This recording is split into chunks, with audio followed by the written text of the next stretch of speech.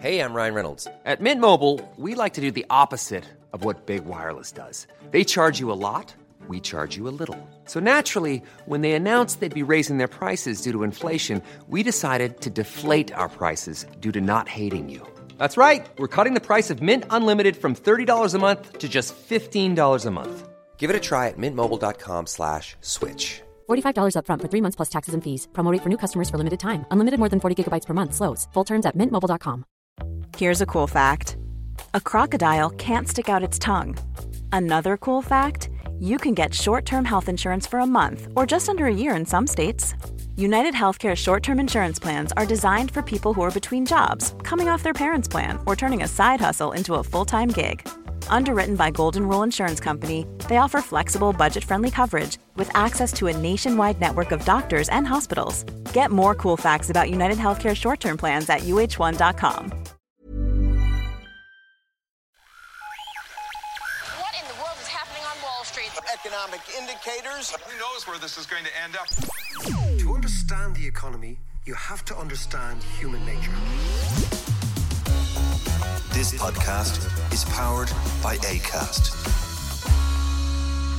Diagwit Sean, Conastatu. This Margaret is Padraig. There he is, the greatest Irish speaker. Can I tell you a story about him? We were in the Irish College together. How are you doing? I know podcast time, I'll tell you all that in a sec, but I'm just trying to explain to JM about John and I's when we were kids.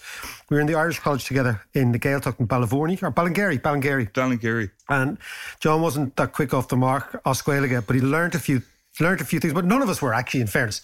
We learned a few things off by heart, one of which was Trucha 3 Park, Windsor, which means 33 Windsor Park, which is his address. And the Kiggera came in, who's the inspector, and roared at John, "God, is that in Dutch? What's your name?" And John responded, "Trucha 3 Park, Windsor, Ballingeary." That's fucking bullshit. They're all true. Anyway, it is podcast time. How are you doing? I hope your week is going well. Nearly Crimbo. All is good. How are you, Head? Togama. What's the crack? All good? Oh, it's all good, yeah. It's all good. A funny old week. We were talking before the podcast. I clearly wasn't reading the right material this week. You weren't doing your Ecker. You weren't. So my week was taken up with Zipf's Law. But maybe we won't go into that. We'll move on. We'll Google it. Google it. Zipf's Law is fascinating. But I'm not even going to go there because it's actually kind of complicated. But it's fascinating. We will come back to what about the Brexit stuff? It's amazing, isn't it? It's just, after 4 years now? And they couldn't get it together. Yeah, and it was funny, it strikes me, if you look at the Brexiters, it's like fellas having a midlife crisis. Yeah. That they're going to it's funny, and they said, I want to divorce you, right? But I wouldn't mind coming around on Wednesday when you make that really nice curry, if that's okay with you. And I'll come back I'll come on Sunday as well, take the kids out. Yeah. But I'll put out the bin so the lads next door think I'm still a really nice guy. And you remember the Brazilian chick I picked up in Tesco's? Well, I'll bring her home too and maybe put it in the spare room. But the divorce is still on. I mean, it's bonkers. And you remember the club we were part of? Remember, we get the cheap booze on a Friday night in the club. Yeah. Keep that as well, right? The $2.99 pints in the pub. But we're divorced, okay? I'm gone. I'm out of here. I mean, it's mad stuff. Absolutely. And did you see, I just loved looking at Ursula von der Leyen's face, dealing with Boris. And she's just so disdainful, going, "You're such a gobshite." And he's lying through his teeth. Well, it's the lying thing. The lying thing will really damage the UK. It's funny, we're going to talk about France in a while. Yeah. But I remember reading about de Gaulle coming back from a French state visit. Dougal, yeah. Yeah, Dougal. Like de Gaulle comes back from Brazil and he was asked by the French press, how was your time in Brazil? And he just said, "Brazil, this is not a serious country." Right? Jesus. Basically saying, because the great thing about Brazil is the great anthem of Brazil is the future. But all Brazilians say, "But what about the present? What about today?" Right? And Britain just looks like a country, speaking of the future, that has a great future behind it. Yeah. And when I see the way in which Johnson and those guys around him, and it is mainly blokes, right, have undermined, belittled, besmirched, destroyed what reputation they had. It's extraordinary. And do you know the amazing thing is, now what the Brexiters have achieved, it is far better to be the holder of an Irish passport in England than the holder of a British passport now. You have more freedom if you're the holder of an Irish passport in Britain than you're a holder of a British passport. That's what they've achieved. Do you know what my girls have been asking me? Should they, because they were all, apart from Maggie, were all born in England, should they get a British passport and have dual passport? I'm going, what? Why do you want that? They went, well, you know, we can go to Australia, or we can go, you know, whatever, and we won't have to stay in the EU line. But I mean, it's funny you mentioned Australia there. You know, they talk about the Australia deal. Yeah. This is the Afghanistan deal they have. Afghanistan is the only country in the world without a trade deal with the EU, and that's where they are now. Right, Jesus. It's bad. That's great. That's really good. But come here, so if Britain, England, they're done. They're all washed up. But what is Europe's take on this? What is the future for Europe without Britain? What does that look like? We'll do Europe in a sec, but let's talk about Ireland, because there is significant issues here. What I was looking this morning was, you know the way you think of border towns being like Newry, Derry. The new border town in Ireland is Larne. Right. Because that's where the Irish border starts now. Yeah, Have you ever been to Larne? No. So I'll tell you a story about Larne. Yeah, right? go on. Which is the home of Sammy Wilson, who has been going completely mad of late. Yeah. Is this like Larne is like the Holyhead of... Larne is the Holyhead of... Exactly. It's exactly right. Of Antrim. Yeah. But it's a very, very, very strange town. And a friend of mine, her mother was getting her car fixed in Belfast. In East Belfast. And she had this old Merc, and there was a very, very serious rattle. She said, God. And she went on for weeks and weeks, and she said, okay, I'm going to get it fixed. So she goes to a garage. Next day she comes back, and the garage, she goes to fix it. And he said, oh, aye. She goes, you happy? He goes, aye, it's great now. Car's fixed now. And she goes, can I get into it? She goes, aye. And she goes, what does it sound like? And he goes, it's as quiet as a Larne take. Isn't that an ouch? Exactly. She just said, okay, time to go. But that's the interesting thing. So the second thing is, right, okay, so we've got tariffs on agricultural products, right? A range of tariffs. Yeah. It means two things. One is Irish products are going to be more expensive in England, Irish agriculture. So it's going to hit agriculture. English products, agricultural products, are going to be more expensive here. Now, we do a hell of a lot of trade with the UK on agriculture. That's the first thing. That's a big, big, serious negative implication for us. Second one is what I call the Irish Berlin airlift, right? Yeah. Which is, how do you avoid the land bridge? How do you avoid Britain when you're exporting? Yeah. Because 500,000 Irish trucks every year go through the UK. So this is a serious, serious issue, and we've got to figure out how we get around it. And then the third issue is, what's going to happen with all other trade? Because nobody really knows what's going to happen. You know? Yeah. Like, if we're doing a gig with a UK outfit, do we pay more tariffs? Do we not? So it's quite... True, there's a lot of stuff still up in the air. And the problem is, you don't know what the Brits are going to come up with. Yeah, and it's also simple things like... Amazon. I don't know how much shopping you do on Amazon, but I do a fair bit, you know, bits and pieces and books and gear and all the rest. And it's fine at the moment.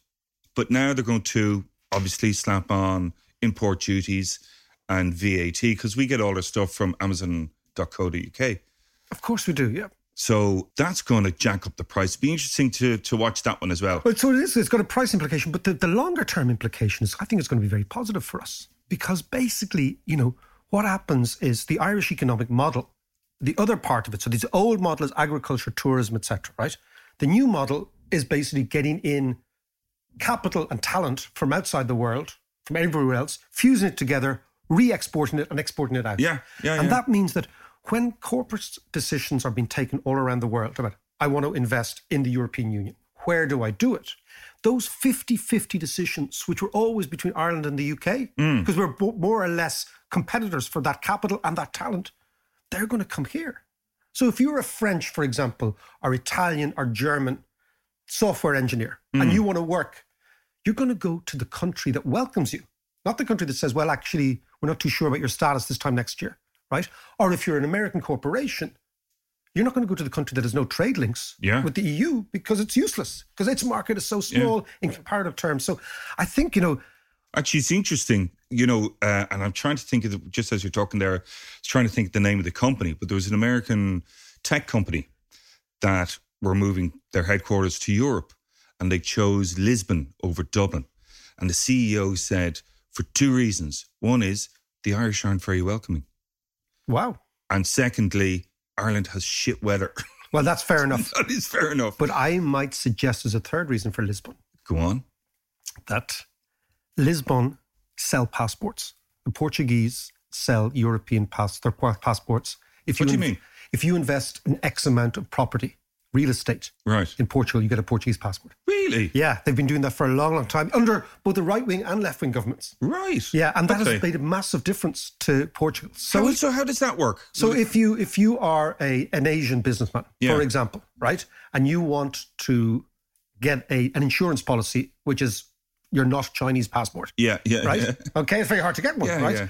But if you buy a big old gaff in Portugal, and a lot of these tech bros have loads of money, that's what they do. The Portuguese give you a passport. Jesus. Yeah. Wow. Yeah, and then you become a European citizen. Yeah. So, but the weather is a lot better, and the city is beautiful. Yes, Lisbon is a really, absolutely really beautiful city. And food, probably right up there too.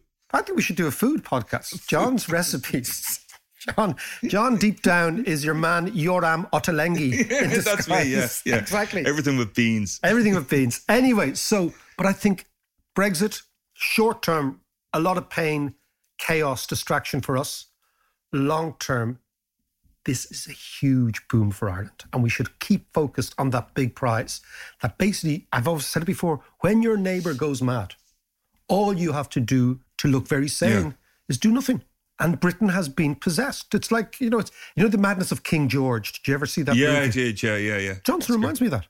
Yeah, he is a bit like that. Yeah. He is, yeah. And you know what King George lost? The United States. King George, was that him? Of course it was. Yeah. And when I look at Johnson, right? Yeah. They started saying they want free trade with the world. They've ended up, think about this, not even having free trade in the UK. Because Northern Ireland is not part of the free trade zone in the UK, right?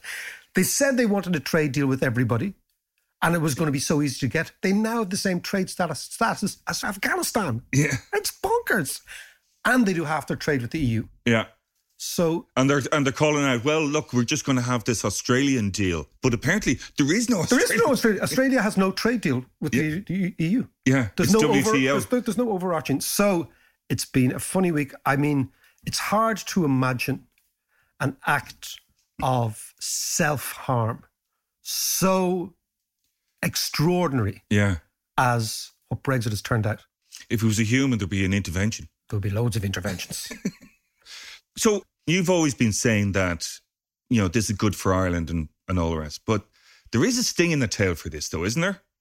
There is a sting in the tail. And I think that we've got to park. In Ireland, there's been a lot of kind of Brexit triumphalism. Yeah. Because which we need to be careful about. We need to be careful about because we've got to really understand now how different countries have different priorities in the European Union. So when the Brits were there, right, the Brits did a huge amount of heavy lifting for us, us and the Scandinavians. So they were lighter on regulation, lighter on taxes, didn't really want federalism. They acted as a major bulwark against the ambitions of France. So if you look at the history of the European Union, even though the European Union started in Italy in 1957, for the first 30 years, the three big countries were Italy, France, and Germany. Then the Brits joined with us in 73. Britain becomes a big player. The Italian economy goes into not so much reverse, but starts weakening in the 1970s, 1980s. The Italian are still hugely significant, but not quite significant. So there's always a perception of the big three. Then you have German unification. So German unification happens 1989. In France, there was always this idea. So if you just look at the history of the EU, right? France and Germany, the two big players, right? Then the Italians kind of fall away. So it's France and Germany together. And then there's a massive change in France in 1982. In 1982, there was a policy. Mitterrand came in. Remember François Mitterrand? Yeah, socialist. Yeah. And he came in and he says, we're going to create a socialist country in France. Okay, we're going to do all this. We're going to borrow money. We're going to change this, going to change that. What happened was the French franc, the currency collapsed. Everyone speculated against it. And then the French realized, okay, if we want to go down the socialist route, which is prizing us away from Germany, we're going to suffer. Our currency is going to fall. So the French hunkered down in the Elysee and they came up with this policy called the franc fort, the strong franc. So they would follow Germany. So basically the French, they prostrated themselves and said, okay, the reality is Germany runs the EU. Right. However... So it must have been hard to do. Actually, really, really hard for them. And our major weakness is our currency. And that reminds the world every day that France is weak. Yeah. So they said, why don't we come up with another idea, which is a single currency? Yeah. So the way in which federalists thought in the EU all through the 70s was two schools of thought. One was called the traditional trade route of integration, so that we'd end up trading. And from the bottom up, we would integrate the economies. Yeah. The other one was this top-down, was called the monetarist view, that we'd actually create a single currency. And by creating the single currency, we'd actually force countries together. Right. Because the objective has always been closer integration. Yeah. So the French in the 80s said, oh, okay, well, we've come up with this idea called the monetary union. But a bit like Brexit, everyone thought this was a daft idea because Germany would never accept it. Yeah. Because why would Germany give up the Deutschmark? Because that was the symbol of their power and it was the symbol of West Germany. So it wasn't old Germany, it was West Germany, democratic, federal, yada, yada, right? Okay. So the French are sitting there thinking, we have this little idea in the back burner called monetary union. But you know what? It's really, you remember Jacques Delors? I do. You remember Up Yours Delors? Yeah, which was yeah, that's right. So it was Jacques Delors' idea, okay? But everyone thought, well, it's really romantic French integrationist idea. Then they get the chance. German unification happens. Out of the blue. Berlin Wall falls down. Yeah. Mitterrand and Thatcher sit beside each other and they're worried about what this new enlarged Germany begins to look like. And the big fear was that Germany would go off to the east, that they would revert back to the German idea that actually Bismarck called the Drag nach Osten, the drive to the east, which was actually what Hitler did as well. Right. He always had this idea that we're going to be the boss race over amongst the Slavs. So the French thought, okay, if the Germans unify, they're going to go to the east. What could we do to drag them back to the west?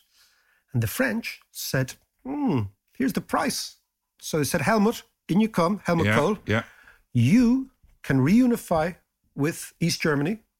We will give you your blessing. Because again, think that the French after the Second World War were a big power. Yeah. We will give you the blessing. However, it comes at a cost. We want your currency. And that's the story of the euro. And the Germans swapped the Deutschmark for East Germany. So they swapped. Did they take a lot of convincing at the time? Oh, yeah. But just think they swapped economics for culture. Yeah. You know, we were always talking culture and economics. What trumps? The Germans in 1990 said, okay, we will give you our currency. You allow us to reunify. And the French got the Russians, the Soviets. And of course, again, the Soviets at the time were traumatized because they were breaking up. Yeah. Thatcher and George Bush Sr., remember the old Bush, right? Yeah. Into a room and said, okay, this is what it's going to do. We will anchor the Germans in Europe with the currency, which solves two problems for us. One is we get the Germans on our side, but also we get rid of our own shitty currency. So nobody can see how weak France is. Yeah. So it was really clever, right? And then, of course, in Germany, there was a massive, and this war is still going on in Germany. In the Bundesbank, which is the central bank of Germany, there's a guy called Karl Otto Pohl, who was the chairman. Okay. He was profoundly against giving up the Deutschmark. And there's a huge subculture in Germany called ortho-economics. And right, this is based on your man's thinking. Yes, and it's all about hard currencies and Deutschmarks and yada, yada, yada, and low inflation. But Helmut Kohl, who was the boss, and this is, again, what economists and central bankers don't understand, is at the end of the day, the politician runs the place, right? Yeah. Central bankers can talk about this, that, but at the end of the day, the person who has the mandate from the people is the boss. Sure. Yeah. So Helmut Kohl and a guy called Genscher, who was his foreign minister, who was born in Sudetenland, which is the part of Czechoslovakia that was German. Right. 2 million of them were kicked out in 1946, right? So he was a refugee, Genscher. And in his head, he had always this refugee idea that we would go back, that Germany's place is not really in Western Europe. It's kind of this Germany of Mitteleuropa. It's Middle Europe. That's our place. Right, okay. So there was all these machinations going on. The Bundesbank got steamrolled over. They actually gave out Deutschmarks to the East Germans because East Germans had no money. You think what happened? Like the poor East Germans arriving their Trabants. Say, it'd be great to buy toothpaste and shit. Yeah. But we've no money, right? So Helmut Kohl said, okay, print as much of this currency as you need, give it to the East Germans. So it was a big helicopter drop, as we talk about it. Same idea. The old central bankers said, we can't do that. Kohl said, yes, we can. And the rest is history. They did it. German unified. Then the French published a report called One Market, One Money through the European Commission, which basically said, if we want a single market, and this comes back to Brexit, what we need to have is this one money. So that was the process whereby the euro started. So amazingly, it was just a bizarre idea in somebody's head in the 80s. But timing was everything then. Timing was everything. German unification happens. Boom. They take their chance. Now, the lesson for us is think about the way the French operate there. Can I just ask you before you go there? So is Ordo economics still a thing? It not only is a thing in the summer, John. This summer just gone. Yeah. The German Constitutional Court, you might remember this. Yes, okay. Issued a piece of an opinion, which said that the European Central Bank helicopter money drop, buying all the stuff that I think is the right thing to do, that we've talked about a lot, was unconstitutional, right? So the Ordo economics idea is still very much there in Germany. However, the ECB said, lads, it could be unconstitutional to you, but you're only one member. Yeah. You're no longer the powerful member. So what has happened is France, and again, who's on the top of the ECB now? Christine Lagarde, a French person. Yeah. Right? France has engineered an amazing takeover of the large institutions of the European Union. So we should never underestimate them. And we should listen very clearly and very, very attentively, because if you think of how they've done it, France has increased its muscle at a time when its economic power has been in decline. That's quite an achievement. Yeah. You know, because usually they go hand in hand. And you reckon this down to Macron? Let's look at Macron now, right? So the big beasts are all gone. Thatcher, Kohl, Mitterrand. Old school. Old school. Even Gorbachev. Gorbachev's the only one still alive. Oh, yeah. He's the only one still alive. Now, look at the new generation. The Brits have gone, so they're out of the picture.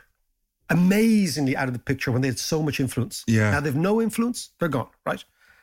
So then you have Angela Merkel. She's going in August. She's retiring. Yeah. Even though everybody in Germany wants her to stick around, she said, look, I'm too old. She's the big mama, but she's old now and she's sick, isn't she? I think she's got some health issues. There is some speculation that she has some health issues. Also, she's been around a long, long time. Yeah. So, who's left? Macron. Yeah. Is the major power. There's nobody powerful enough to take over from Merkel. Well, in Germany. Merkel's party's in disarray. Merkel's party is the Christian Democrat. Yeah, she's the only one who's actually keeping it together at the moment. Yeah, and their anointed leader, who Merkel anointed, has resigned. Oh, yes. Yeah, yeah, and that was quite recently. So the Social Democrats are in a total state of flux in Germany as well. So the ballast in Germany is changing.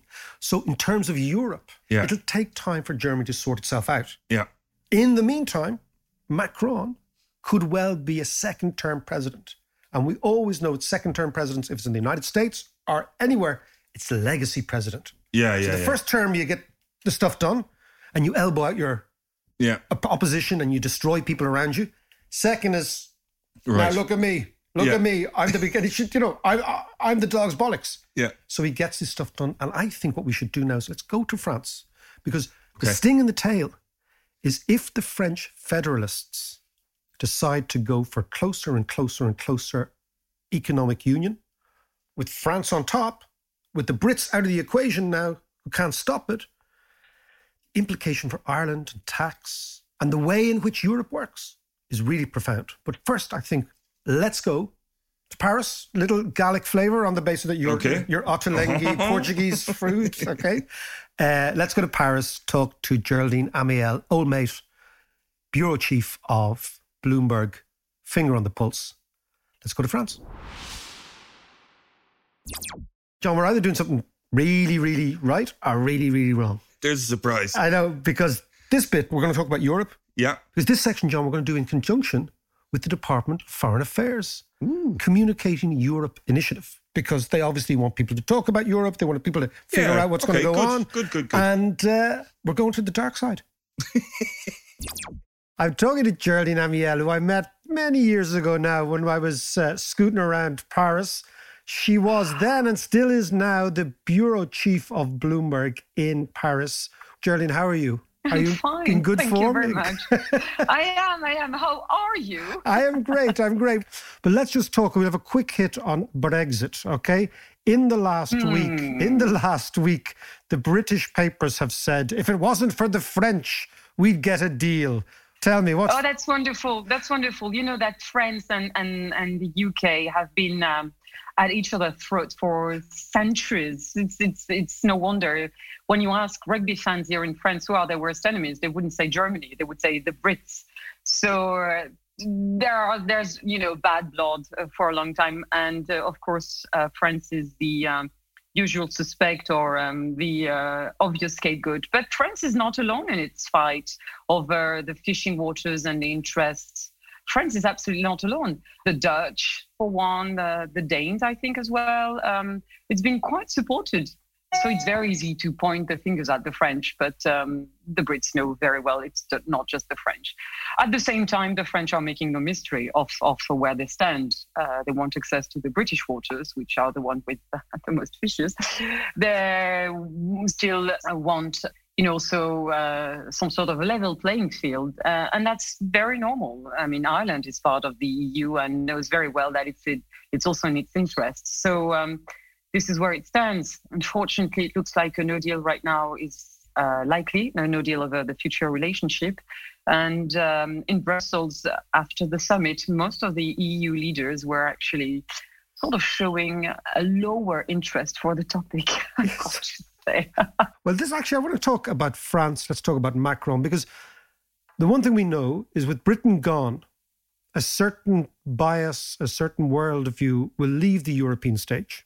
And the role of France will become even more significant than it was when Britain was part of the EU. What does Macron want for Europe? Before I talk about France and before I talk about all sorts of things, the Islamic issue and all sorts of things happening in France, what does Macron want for Europe, do you think?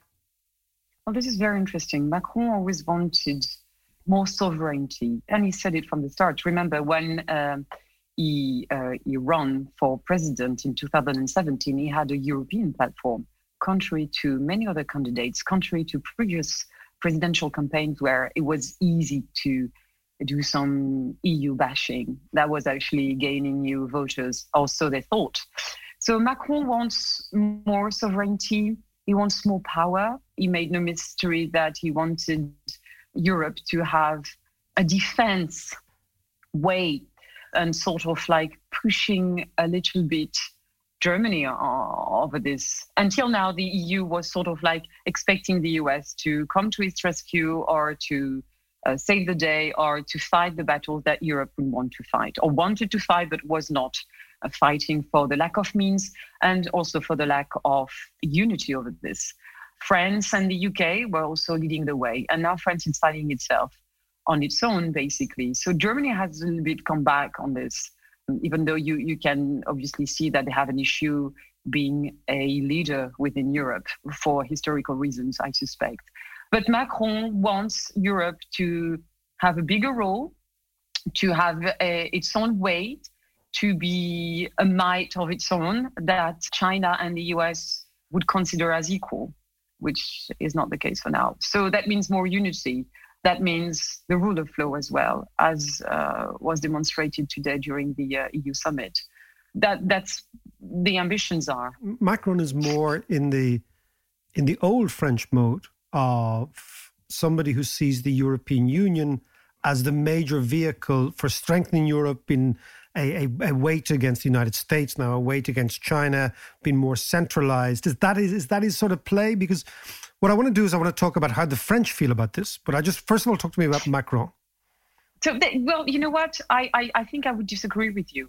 If I stick to the facts and to the comments that were made, I think Macron is more European than his predecessors. The predecessors wanted Europe to serve as some sort of a stepboard for France, not for Europe. Okay, so remember that? Yes, that's true. Actually, remember that's true. No, remember de Gaulle. I mean, it was interesting, and then de Gaulle was speaking about Europe as this thing, that stuff, le machin in French, which is very colloquial. Macron rather poses as more European than his predecessors. It's not about France, supposedly, from what we can see, and more about Europe this time. Still, some of France's partners might have difficulties to believe that, simply because, indeed, Macron's predecessors were all about France first and Europe serving as a springboard for France. So So Macron's turning this around, but let's talk about Macron, because when he first got into power, I read these things about Macron. The French press were calling it a Jupiterian, was it, a president? What is that? Absolutely. Well, Jupiter is the... Yeah, but again, translated for me in non-cosmic terms. Yeah. So that's what the French media called him. But that's actually, he actually coined that expression, saying, he wanted to contrast with his predecessor, François Hollande, wanted to be a normal president. But what is a normal president in a presidential regime, in a presidential democracy, as in France? Taking the bus doesn't make any sense. And the French actually do expect their leaders to behave with dignity, distance, and somehow prestige. It's very important. And so Macron wanted, I think, to reinforce this, saying, contrary to my predecessor, who had polls as low as 3% of approval polls, that's terrible, but was behaving too normally, too commonly. He also was very common. I remember he was having his affair on the back of a Vespa, of all things. You remember? He used to go to his lover. He used to go to his lover on the back of a Vespa. That's far too normal. That's far too suburban. Absolutely, yeah. Probably. Who am I to say what is common and not common? But in any case, when Macron used the Jupiter expression, I think that was about it. That was about, making sure that there's a distance. And now, of course, it's been sort of distorted in the sense that, Jupiter is the god of gods, right? So it's distorted who does he think he is? He's the president, fair enough, but he can't lecture us. He can't be above us. He's also just one citizen. So I suspect the French are of two minds with this Jupiterian stance. They want more dignity. They want prestige. They want distance. They don't want someone who's too close to the people. And you do recall that Macron did travel around the French overseas territories, and in one of these trips, he was seen with people were bare-chested, and it didn't go well in the media or in the public opinion, actually, because he was he's fretting with, commoners should be doing that. This is really interesting because, our friend Putin loves to bare his chest and be a man of the people and, can up and out bear in Siberia. But this is very interesting that you're saying that the French still want the prestige and the little bit of a mystery. And Yeah. Mystery I don't know about, but definitely they want dignity, prestige, they want distance, but not too much of it, of course. So they want it all. Tell me, Geraldine, about Islam and France. It's hard for us to get a feel for what's actually happening in France. But I watched Macron, and I watched his very, very forthright, very definitive, very unambiguous stance on Islam, on the wearing of any sort of outward symbol of religion, of mixing religion with the constitution. Please explain that to us, the extent to which this is kind of fundamental to French view of the world. Okay, this is about French secularism. This is about the way you can live your religion in France. Since 1905, there's a law that stipulates actually that you can live whatever your religion is, you can live it freely, but privately. At home, wherever, privately. You just can't have public demonstrations like that. You can't. And if it disrupts public peace, it becomes an issue. In 1905, it was definitely aimed at preventing the very mighty Catholic Church back then from influencing the public debates. For instance, when abortion was made lawful back in 1973, indeed the church tried to influence the votes, but could not really, because that law was sort of preventing that public opinion from being too out loud. Now, because Islam has a way of expressing itself, for instance, women wearing a veil is part of it. But not only, it's also about some Rajput wearing a turban, for instance, or a Sikh. Yeah, wearing a turban. Yeah. Wearing a turban, it's just that. And the public arena has to remain free of religious signs if they are deemed as, imposing themselves upon other people. Yeah, no, absolutely. So that's a principle.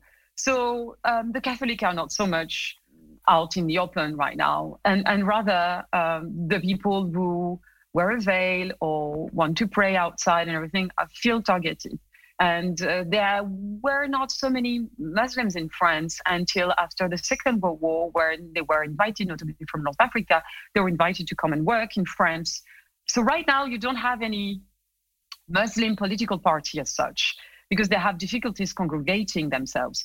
There's indeed a party that was created in 2012, but it's failing to corral people. Simply because the system seems to be working according to a lot of Muslims we at Bloomberg recently talked to. They rather express themselves via the traditional parties, for instance. And normally, most of them tend to go to the left party, actually. What is sort of happening right now is that it sort of seems to crystallize, because when Macron put this law together, it was because he was seeing what we've been sort of seeing for a few years now, is a push by younger generations to express themselves according to their religious beliefs. Yes. And with the fear that you would have communities, we call it communitarism here in France, to fear you would have communities that would actually sort of breach that secularism pact that exists in France. And so tell me, so, an Islamic girl, okay, wearing a hijab, right, going to school, is that, in Macron's view now, an affront or a threat or a disrespect to French secularism? And is that where the debate has focused? And is that what's actually live? It's not Macron's as such. It's the French Republic laws that is being breached if the veil is worn as a demonstration, as a way to impose one's religion upon another. That's the law. So tell me, Geraldine, are we talking about a deep culture war now in France? Because last time I was over in France was actually during the presidential election, the Macron versus Le Pen. And there was a definite sense of a culture war, and Le Pen was very much riding high until she stopped. But now we're talking about, is it a deep culture war? Because basically this is the culture war that lots and lots of people on the right have been warning about for a long, long time. The clash of civilizations, the idea that Europe is old and Christian Europe is old and fragile, and there's this new Islamic world emerging, and the suburbs are being lost by the French state to people who are basically, as you said, who aren't respecting the French. And the same thing might happen in Germany, the same thing might happen in Holland, same thing might happen in maybe Italy, some parts of Spain. Do you see it in that way? Very, very good point. Some on the extremes of the political spectrum would want the others to believe that there's a cultural war.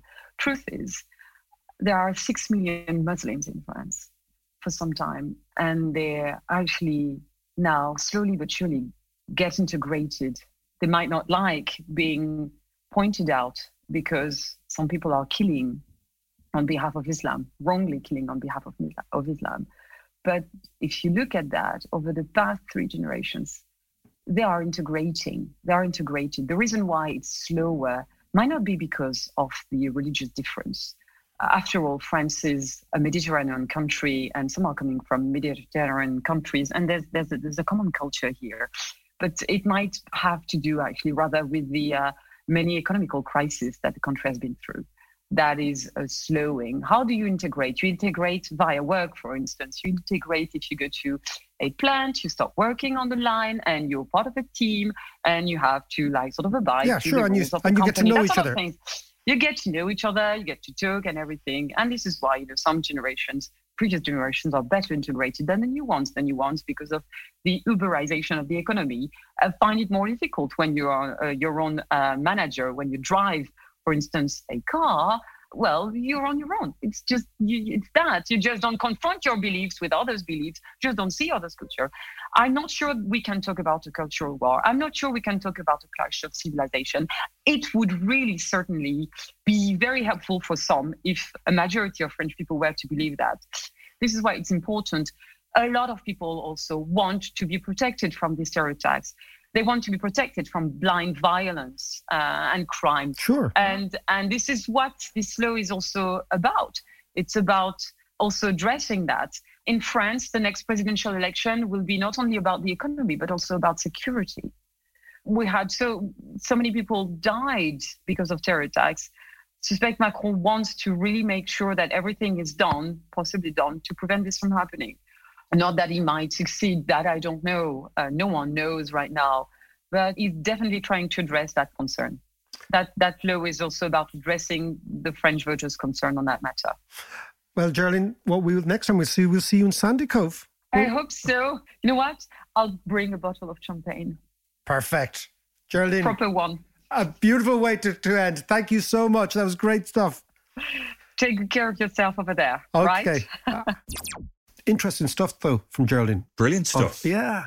And do you remember 2 years ago, we did work on it. Remember I went to Le Pen's final rally? Yes, final rally in Marseille before the presidential election, before the second round, the really important one, right? We did a big audiolised report on that. Yeah. Do we have it yet? Yeah, I have it Grab it there.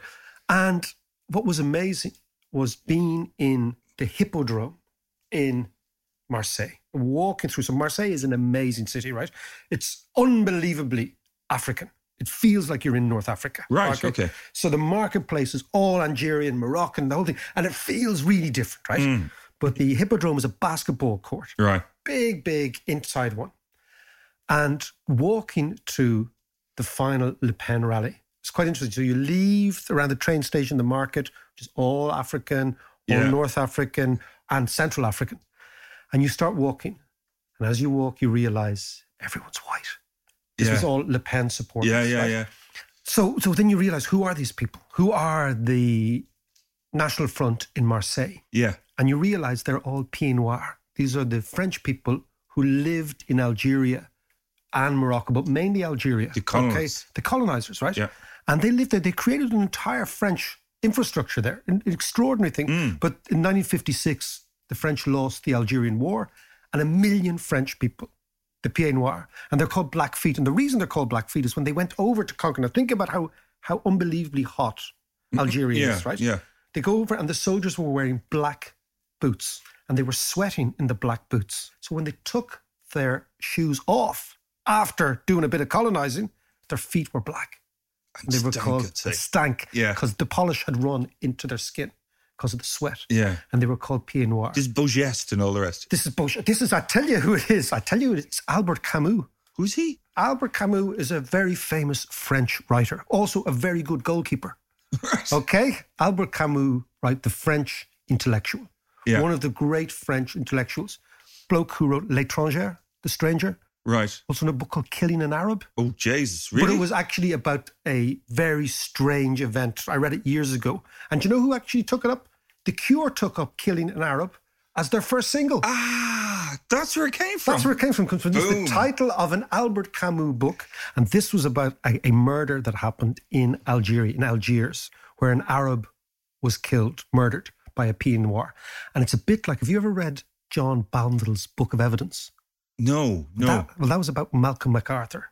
Do you remember Malcolm MacArthur? I know the name. A man who murdered a woman in Phoenix Park and was caught hiding in the Attorney General's house. That's crazy story. Yeah. This happened in Ireland. It's all true, man, right? It's all true. It's bonkers. Right? And he's actually been released and he lives up in Glenageary. Does he? Yeah. Right. So there you go, right? But Camus was number one French, basically Sartre, Simone de Beauvoir and Camus were basically the French existentialists, right? Yeah. Of the 1950s. But Camus was kicked out of Algeria. So he was one of these Pieds Noirs. And when I was looking at the French in Marine Le Pen's final rally, I just couldn't stop thinking about Camus and these people and what happened to them. And they do feel that they were kicked out of a part of France, right? They really feel that deeply. And it's their kids are the backbone of the Marseille Le Pen movement. Really? And they had one expression, John, which I thought was really interesting. It was "on est chez nous," which basically means we are in our house. Right. Yeah. And we are in our house is a very, very loaded thing to say because it's basically saying to everybody else, you're kind of a guest. Yeah. This is our gaff. Yeah. Right? Yeah. And you obey this ain't a our free rules. gaff. It's not a free gaff. Unfortunately, you obey our rules. So it was. I've got some audio from that.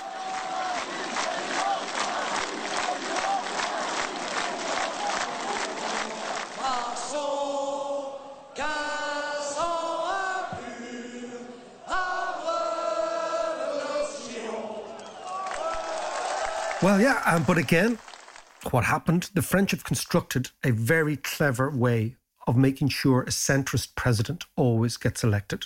Because what basically happens is the election in France for president goes in various different rounds.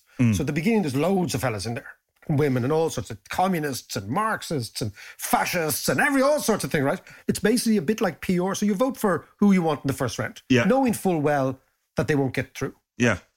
And then then you get the second round, the third round. But what basically happens is at the end last time around, it was Le Pen in the second last round. Mélenchon, who's a really old-style communist, right? Talking Marx and all this good stuff. Yeah. And of course, Macron.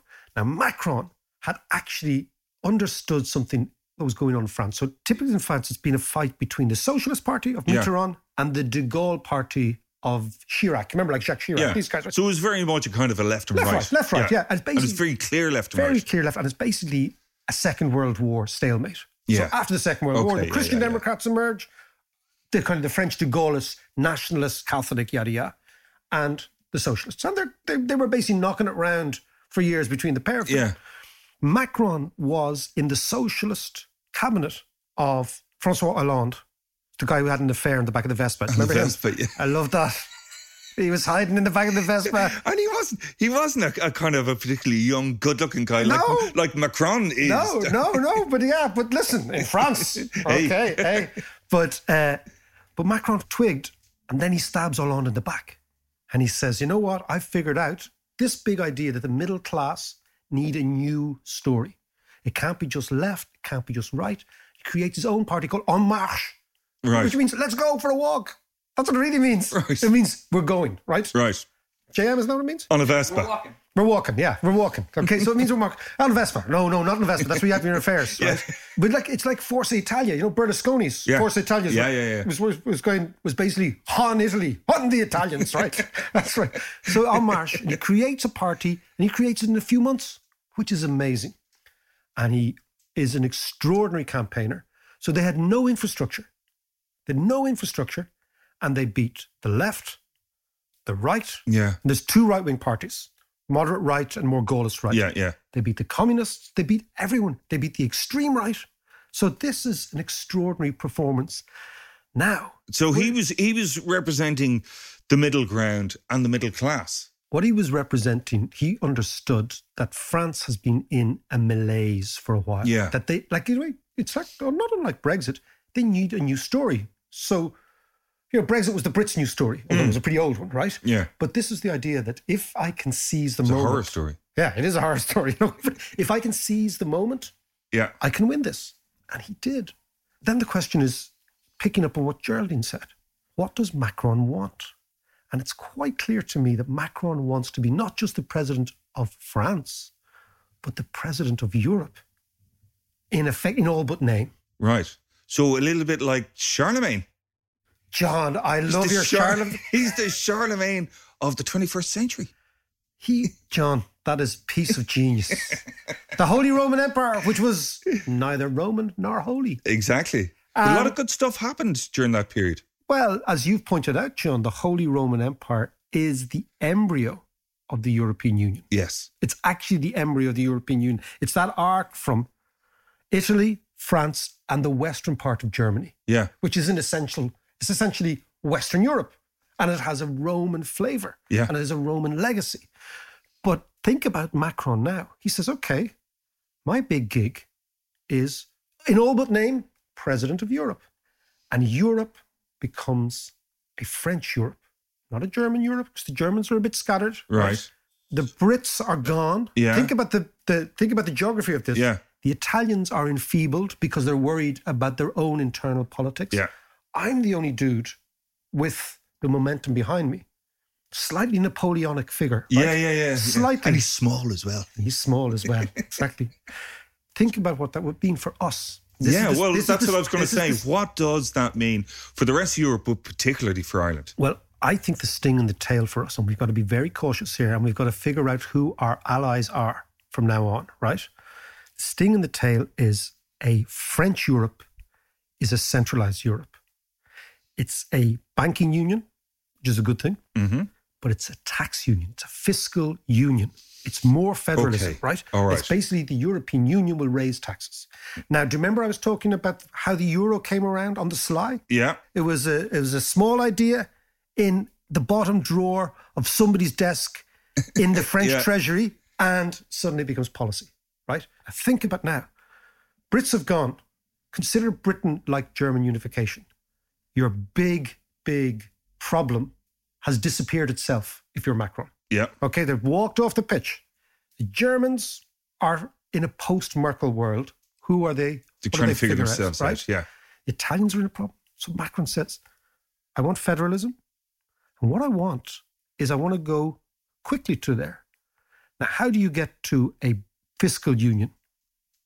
Common taxation. Yeah. You get there by first ironing out all the creases in taxation. And the big crease is the Irish tax on multinationals. And the French absolutely hate it. It's the French are always at the OECD saying... They've been saying it for years, yeah. Right? Now, they have a moral case to say so. We have a right to veto. But Ireland doesn't like to veto. Ireland has never vetoed anything. And the reason we don't like to veto is Irish people want to be liked. Well, it might be time to veto. So then the question is, and it's true, it could be time to veto. Yeah. Ireland has always, that's why I was told about Irish. Irish people prefer to be liked than feared. Yeah, I always try to explain this to foreigners. If you want to understand us, we want to be the person Just like us. Yeah, we're great crack. But we don't want to be feared, right? We want to be liked. And that's the way Ireland negotiates. The way Irish people negotiate in every area. Yeah, yeah. Now, that means who's our ally? Netherlands? The Dutch?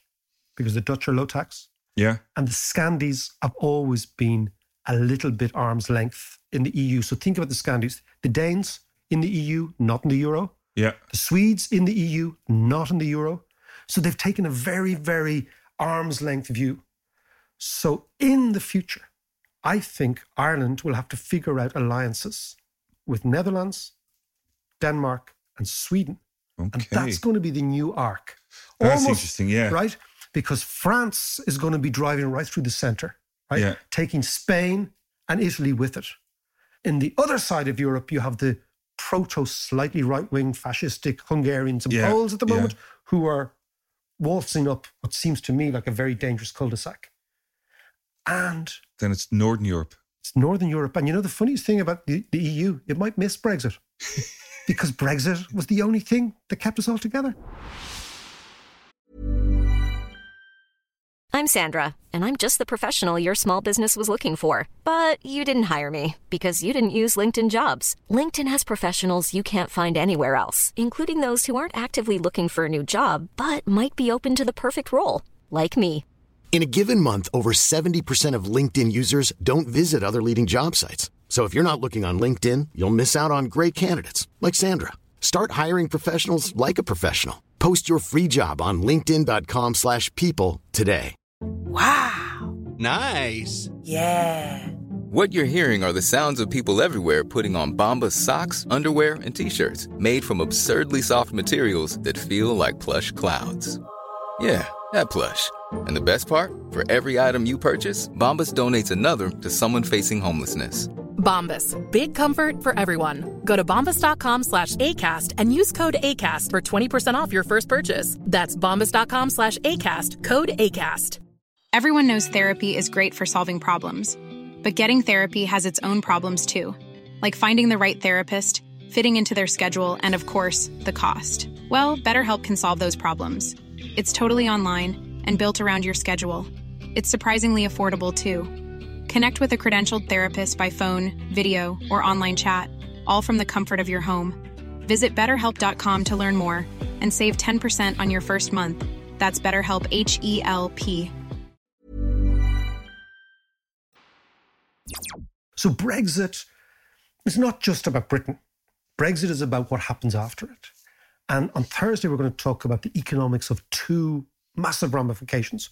The first one is, we just talked about tax. Yeah. The economics of tech and the economics of big tech, particularly after Airbnb was floated. It's now worth 90 billion and it's never made any money. It's never made money. So we're going to talk about the flotations. We're going to talk about the economics of tech because linking it back to Macron, Ireland has made a massive bet on Silicon Valley.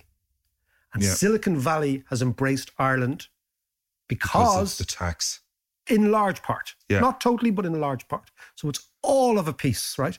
The other thing is the economics of Scottish independence, because what no deal Brexit means, Scots are going, we're out of here. Yeah. Now, back to our point, Scotland goes independent, doesn't stop there. The ramifications for Ireland are when do we deal with Northern Ireland? So the economics of the Scots leaving, and then what that does to Irish unity, Irish politics, the whole way we think about Ireland in the 21st century has changed profoundly because of what's happened this week. So Thursday's a big episode. Big episode. I know you're sitting there worried about what you're going to give that person you love for Christmas.